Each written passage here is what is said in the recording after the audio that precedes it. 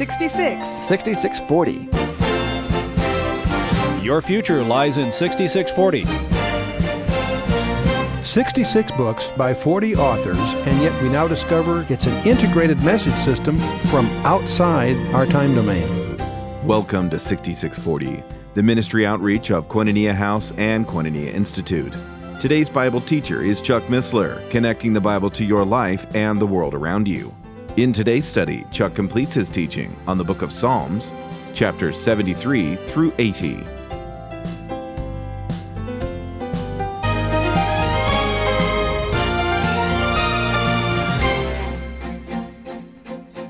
The lessons in the wilderness. Remember, they obviously they'd forgotten the futility of the Egyptian gods that were demonstrated by the plagues in Egypt that got them out of Egypt. They forgot about all of that.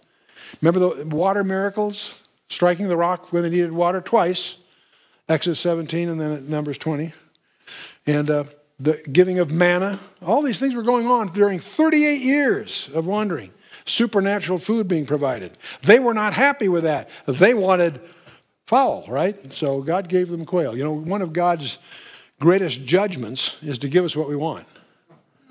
That happened with them with quail.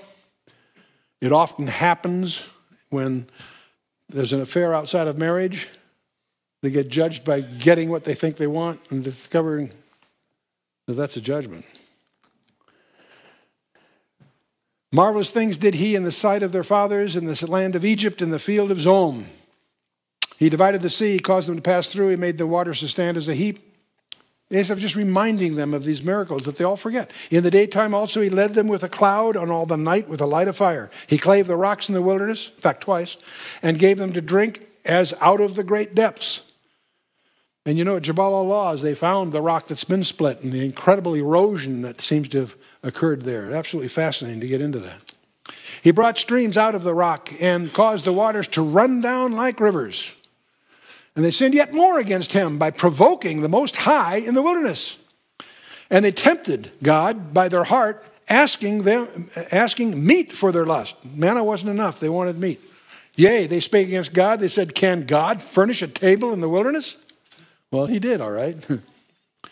Well, he smote the rock that the waters gushed out, the streams overflowed. Can he give us bread also? Can he provide flesh for his people?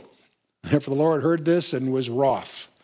So a fire was kindled against Jacob, and anger came up against Israel, because they believed not in God and trusted not in his salvation. You remember that. It was one failure after another, then judgment and so on, all the way through. The book of Numbers, of course, is the profile of that. Though he had commanded the clouds from above, he opened the doors of heaven, and it rained down manna upon them to eat, and had given them of corn of heaven. Man did eat angels' food. He sent them meat to the full. He caused an east wind to blow in the heavens, and by his power he brought in the south wind. And he rained flesh upon them as dust, and feathered fowls like as the sand of the sea. And he let it fall in the midst of their camp, round about their habitations. So they did eat and were well filled, for he gave them their own desire. And they were not estranged from their lust, but while their meat was yet in their mouths, the wrath of God came upon them and slew the fattest of them and smote down the chosen men of Israel. Strange times. Strange times. For all this they sinned still, believed not for his wondrous works. Therefore their days did he consume in vanity, and their years in trouble. When he slew them, then they sought him, and they returned and inquired early after God. The word earnestly might be a better translation for early. They remembered that God was their rock, the high God, their Redeemer. Nevertheless, they did flatter him with their mouth, and they lied unto him with their tongues, for their heart was not right with him, neither were they steadfast in his covenant. But he, being full of compassion, forgave their iniquity, destroyed them not. Yea, many a time turned he his anger away, and did not stir up all his wrath, for he remembered that they were but flesh, a wind that passeth away and cometh not again. So then he slips from after verse 39. He's going to go now talking about repeating the lessons of Egypt itself. How oft they provoke him in the wilderness, and they grieve him in the desert. Yea, they turned back and tempted God and limited the Holy One of Israel. They remembered not his hand, nor the day that he delivered them from the enemy, how he had wrought his signs in Egypt and his wonders in the field of Zoan. and had turned their rivers into blood and their floods that they could not drink. He sent divers sorts of flies among them, which devoured them, and frogs, which destroyed them. He gave them also increase unto the caterpillar, and their labor unto the locust. He destroyed their vines with hail, and their sycamore trees with frost. He gave up their cattle also to the hail, and the flocks to hot thunderbolts. He cast upon them the fierceness of his anger, wrath and indignation and trouble, by sending evil angels among them. He made a way to his anger. He spared not their soul from death, but gave their life over to the pestilence. Those 9 plagues, 10 if you count the death of the firstborn, but those plagues, incredible reading, Exodus 12 and following. And smote all the firstborn in Egypt, the chief of their strength, in the tabernacles of Ham. But made his own people to go forth like sheep, and guided them in the wilderness like a flock, and he led them on safely, so that they feared not, but the sea overwhelmed their enemies. I'm always amused by, they always have these people say, well, there was a wind and the river was only 3 foot deep. That's how they got across. That sets the stage for even a bigger miracle, to have the whole Egyptian army drown in 3 feet of water. That's it. And the psalmist turns to the time of the judges, the 3rd generation in Canaan that turned idols. After Joshua, they did a pretty good job, but it was the generation after that. So the 2nd generation didn't do bad. 3rd generation, book of Judges, blew it. He brought them to the border of his sanctuary, even to this mountain, which his right hand had purchased. He cast out the heathen also before them, and divided them inheritance by line, and made the tribes of Israel to dwell in their tents. Yet they tempted and provoked the Most High God, and kept not his testimonies, but turned back and dealt unfaithfully like their fathers. They were turned aside like a deceitful bow. There's that interesting expression. Deceitful bow. It occurs in Hosea 7, verse 16, and Revelation 6, verse 2. That might give us some clues as to why does the white horseman in Revelation 6 be carrying a bow. Anyway, for they provoked him to anger with their high places, moved him to jealousy with their graven images. When God heard this, he was wroth and greatly abhorred Israel, so that he forsook the tabernacle of Shiloh, the tent which had been placed among men. He delivered his strength unto captivity, and his glory to the enemy's hand. The book of Judges records 7 different nations that invaded Israel, and God raises up judges when they repent, and then when people will turn to him. There was just a continual sequence of failures.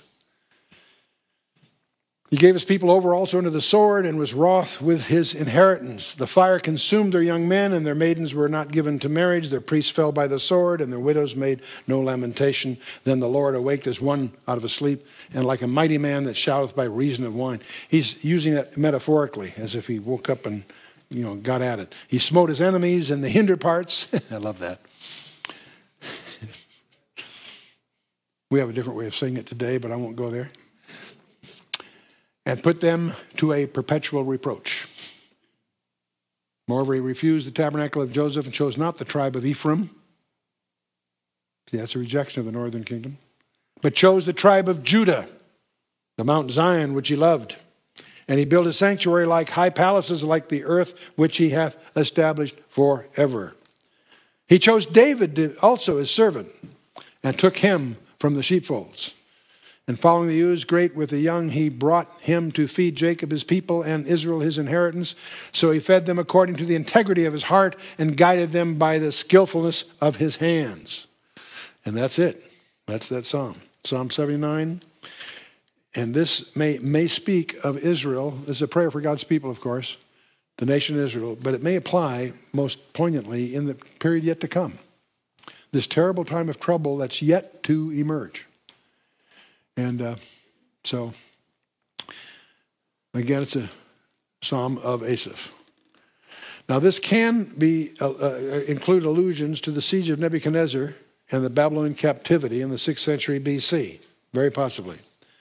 It also can include allusions to the Maccabean period, which occurred after the desecration by Antiochus Epiphanes. But the ultimate prophecy application here would be, the ultimate fulfillment would be in the Great Tribulation. Okay. Now you need to understand how Jerusalem stood in those early days. The false prophets were saying that God would never allow destruction and captivity. And two guys, Jeremiah and Ezekiel, said the contrary. Said, you're listening to the false prophets, God is going to judge. And so, obviously, the prophecy that the city would never be taken was false, and the inhabitants were carried away to captivity, just as Ezekiel and Jeremiah had predicted. Jeremiah was thrown in a dungeon as a traitor because of his predictions. They said the temple would never be destroyed. It was destroyed, just as they destroyed it. And the temple, their sanctuary, was the center of all things for them. So let's jump in. Psalm of Asaph, Psalm 79. O God, the heathen are come into thine inheritance, the holy temple, and have they defiled? They have laid Jerusalem on heaps. The dead bodies of thy servants have they given to meat unto the fowls of the heaven, and the flesh of thy saints unto the beasts of the earth. See, this is their painful dilemma. Understand how they must have felt. This horrible carnage that they thought they were immune to. Why was God permitting this to happen to them? See, the false prophets have been constantly telling them that this could not happen to God's people. Wrong. The prophet of Jeremiah had been faithfully giving God's warning, so much so that he was, as I say, being put into a dungeon. He was discredited and labeled as a traitor.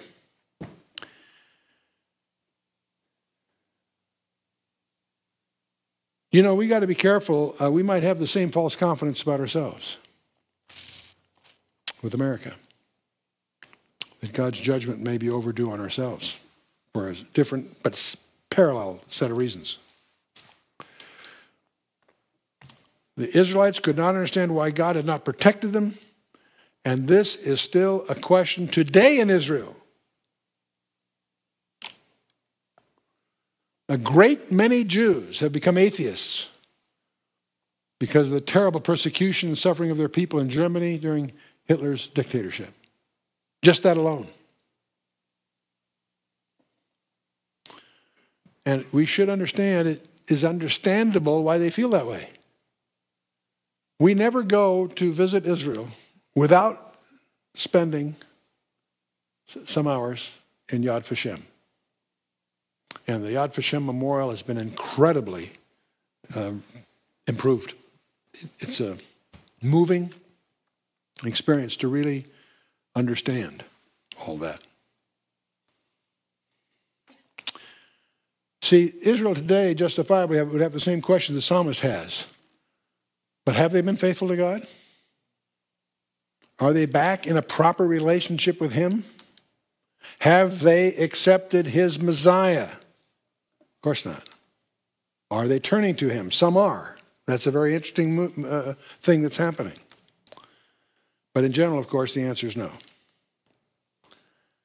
Judgment has come upon the nations of the world, nations just like us. We need to understand that.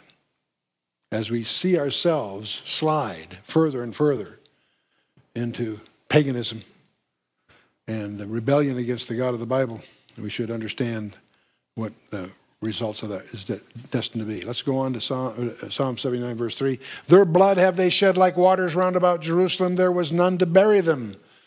We have become a reproach to our neighbors, a scorn and derision to them that are round about us. How long, O Lord? Wilt thou be angry forever? Shall thy jealousy burn like fire?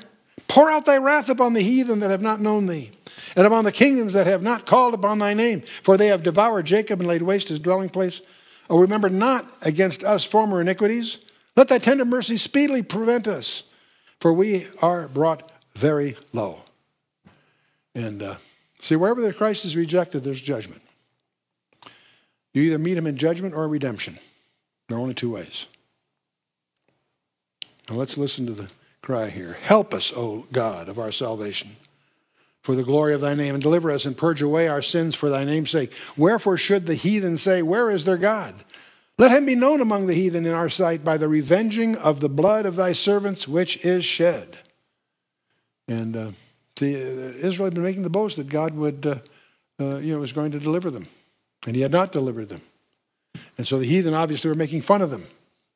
That's causing the enemies of God to blaspheme. Let the sighing of the prisoner come before thee. According to the greatness of thy power, preserve thou those that are appointed to die. Render unto our neighbors sevenfold unto their bosom the reproach wherewith they have reproached thee, O Lord. So we, thy people and sheep of thy pasture, will give thee thanks forever. We will show forth thy praise to all generations. And so praise from generation to generation is what it really says. And so heavy stuff. Heavy stuff has happened. Heavy stuff is still coming. Well, now we got a prayer, the last one of this series for tonight, prayer to the shepherd of Israel, to the chief musician of the Shoshananameth, which has something to do with the lilies. No one's quite sure what it has to do with the lilies. Was it a theme or just a... Anyway, there's all speculations, but we're not sure what that really means. Okay. And beautiful lilies has occurred several times in these Psalms. And that would indefinitely, ultimately, you should say, refer to Jesus Christ, the lily of the valleys. Give ear, O shepherd of Israel, thou that leadest Joseph like a flock, thou that dwellest between the cherubims. Who would that be? Huh? God himself, right. Dwellest between the cherubims. Shine forth. Before Ephraim and Benjamin and Manasseh, stir up thy strength and come and save us. Why does he mention those three? That's interesting. Ephraim, Benjamin, Manasseh. Stir up thy strength and come and save us. What makes them distinctive? Why these three tribes? Why would Ephraim, Benjamin, and Manasseh be mentioned? Now, if you remember our study in Numbers, you know that those three tribes followed the Ark of the Covenant. They're immediately behind the Ark in the order of march, Numbers 2, 17 through 24. It was the Ark that led the children of Israel through the wilderness.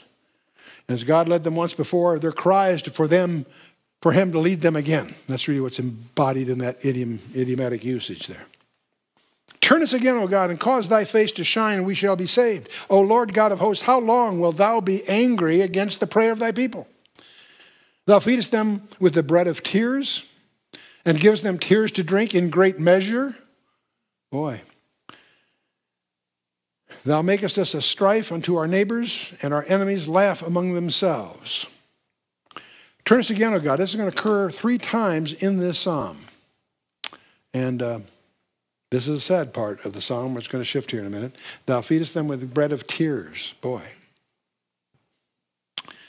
The psalmist feels that God is angry because he doesn't seem to answer the prayer of his people. Thou makest a strife unto our neighbors, and our enemies laugh among themselves. Let's talk a little bit about their history. Luke 19. The Lord's riding a donkey up over the hill of Mount of Olives. And as he comes up over the hill, it says he beheld the city. And what did he do when he saw the city?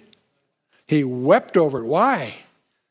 He said, if thou hadst known, even thou at least in this thy day, the things which belong unto thy peace, but now they're hidden from thine eyes. He pronounces judicial judgment on the nation at that point.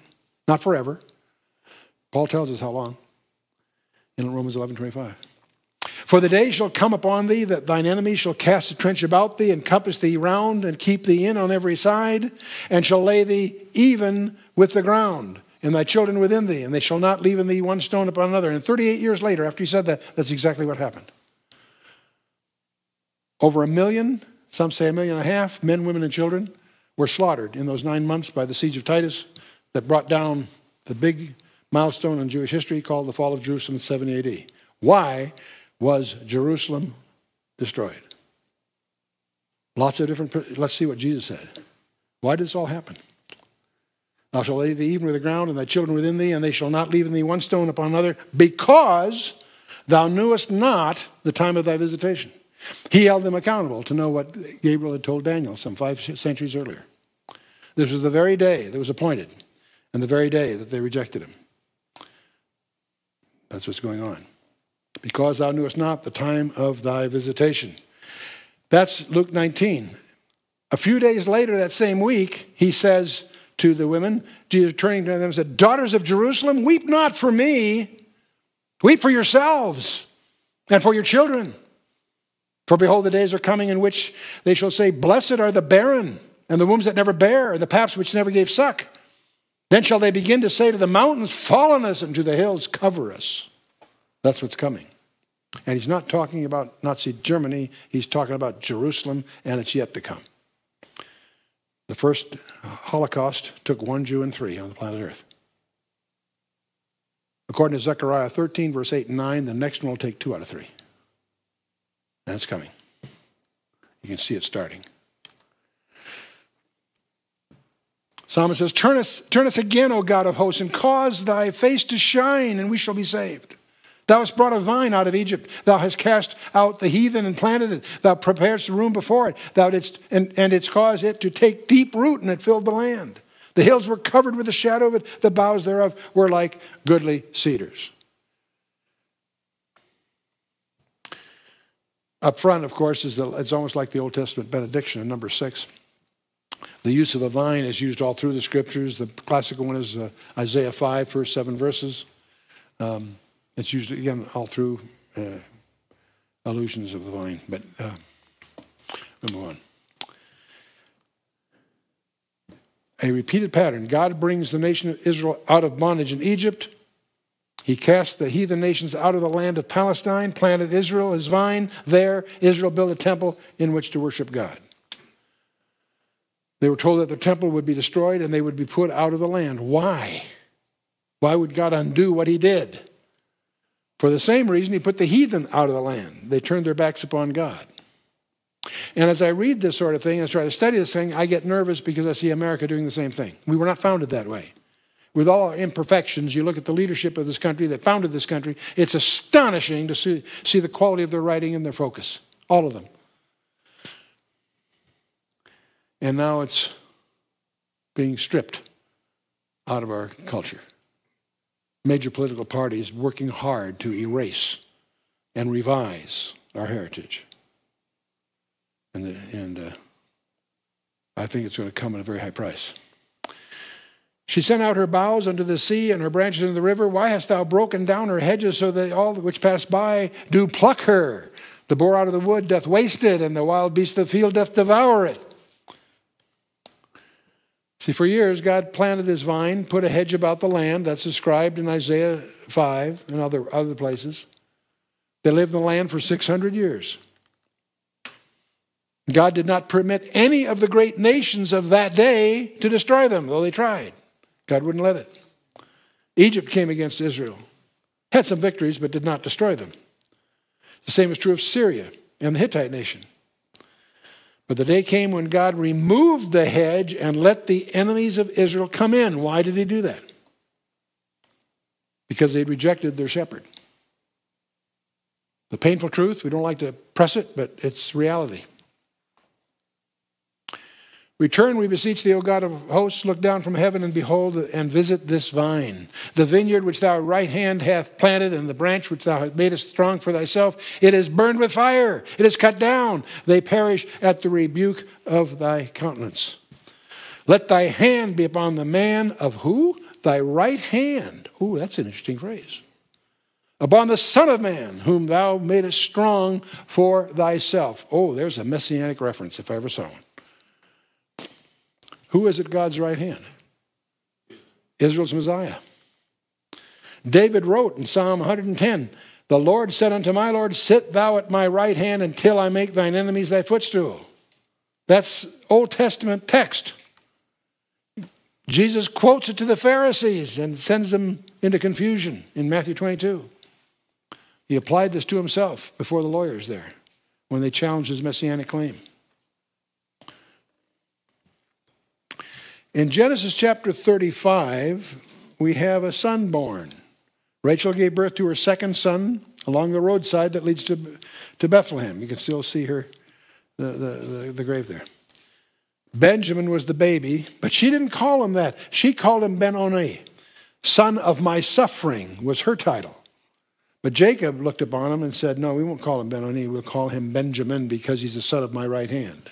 He's both. He's the son of my suffering.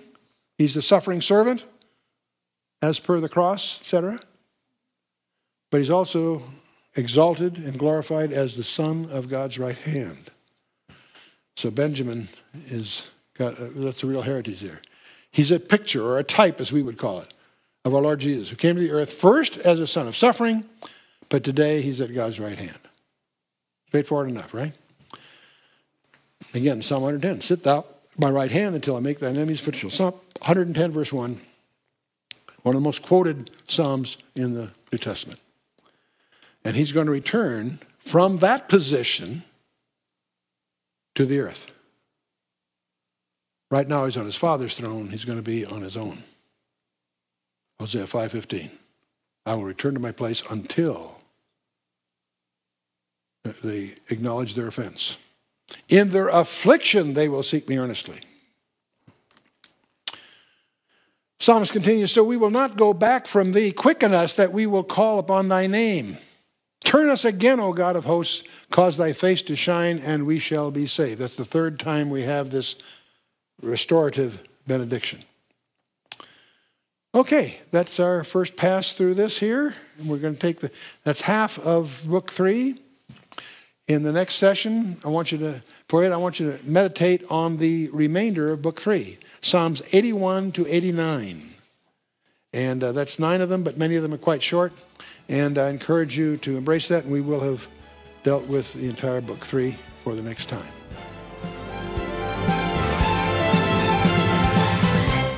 You've been listening to 6640, the ministry outreach of Koinonia House and Koinonia Institute. Today's Bible teacher was Chuck Missler, teaching through the book of Psalms. For a complete listing of resources available, please visit khouse.org. Or you can call us on 1-800-KHOUSE-1. To learn more about Koinonia Institute, visit koinoniainstitute.org. Thank you for listening to 6640 and for your continued prayerful support of this ministry. Until next time, as we continue this series, may God bless you with the knowledge of His Son, Jesus Christ, as you study His Word.